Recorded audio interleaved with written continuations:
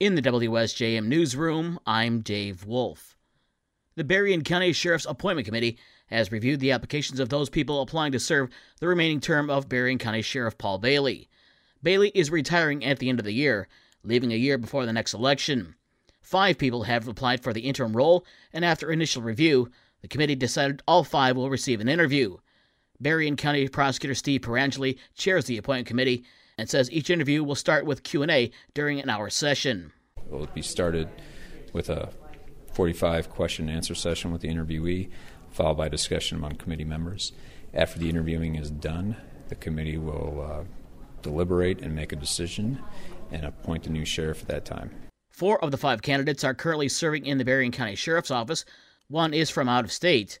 The 5 applying for the role are Lieutenant Thomas Dyer of Niles, Jeffrey Gorley of Miramar, Florida, Under Sheriff Chuck Hyde of New Buffalo, Lieutenant Roger Johnson of St. Joseph, and Deputy Jason Long of Berrien Springs.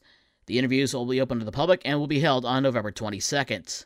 Congressman Tim Walberg says he wouldn't support the censure of a House colleague just because he disagrees with their opinions. The House on Wednesday tabled a censure resolution against Michigan Congresswoman Rashida Tlaib over her remarks on Israel. It was introduced by Congresswoman Marjorie Taylor Greene, who called a pro-Palestinian protest at the Capitol this week an insurrection. Tlaib took part in that protest. Before the vote to table Wednesday, Walberg told us he spoke to Tlaib and she denied entering any restricted areas during that protest. If she didn't do that, then I will stand against her being censored. Regardless of what I think about her speech, she deserves the First Amendment liberties just like me. Walberg says the rhetoric over Israel is overcharged, but given that Tlaib has family in the West Bank, he can understand why she might not be a fan of Israel. Either way, he can't police your speech. The First Amendment protects us all, and when we take it away from one, we potentially take it away from another. In response to Green's censure resolution against Tlaib, Democrats filed a censure motion against Green, citing a whole host of reasons. The House on Wednesday tabled the Tlaib resolution, while the resolution to censure Green was withdrawn. Walberg says both were the right decisions. Governor Gretchen Whitmer is pushing for a passage of a green energy plan that some are calling a Green New Deal on the state. On Wednesday, her office released a promotional video in which Whitmer says proposals outlined in her What's Next address will grow the state's economy by shifting to renewable energy sources. By implementing our climate plan, we'll save families $5.5 billion in household energy costs by 2050. We'll create 160,000 jobs and bring home $14.7 billion of federal funding back home to Michigan. Democratic lawmakers are aiming to get several energy bills approved before the end of the session, which will be in the next week or so. The plans include requiring Michigan to get 100% of its energy sources from carbon-free sources by 2040. Those sources would include solar, wind, nuclear, and hydropower.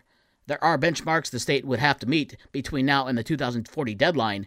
State Representative Pauline Wentzel has slammed the proposal, saying if the state relies on intermittent sources of energy, it will face grid instability.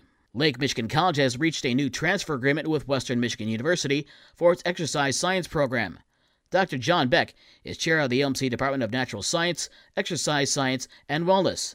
He tells us the new agreement will enable students in the exercise science program to earn credits or an associate's degree at LMC and then move on to WMU without having to retake any classes. Students will now have a very clearly defined transfer pathway between Lake Michigan College and one of our largest transfer partners, and Western Michigan University also has an excellent exercise science program, and we see a lot of our students already transferring to Western for multiple programs, and this just gives them another option. The exercise science program is new, just having launched this year. Beck says the college wanted to make sure right away students would have a solid transfer option. He says the program is off to a good start, being nearly full and with 4 students majoring in exercise science. And seatbelt use in Michigan has been going down for the past few years. Michigan State Police First Lieutenant Dwayne Robinson out of the Paw Paw Post tells us data released this week shows the state's seatbelt use rate in 2023 is down 0.5% from 2022 and down 2% from 2019.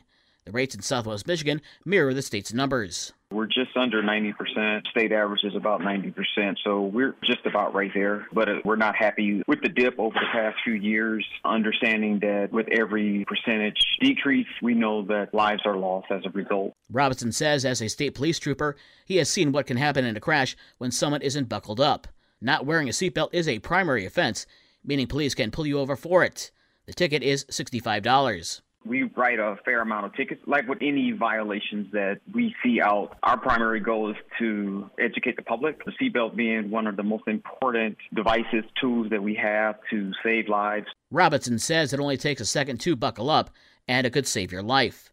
The Michigan Office of Highway Safety Planning says every 1% increase in the seatbelt use rate means an estimated 10 fewer traffic deaths and 100 fewer serious injuries. In 2023, Berrien County's seatbelt use rate was 88.9%. Van Buren County was higher at 90.1%, while Cass County was at 92.6%. In the WSJM newsroom, I'm Dave Wolf.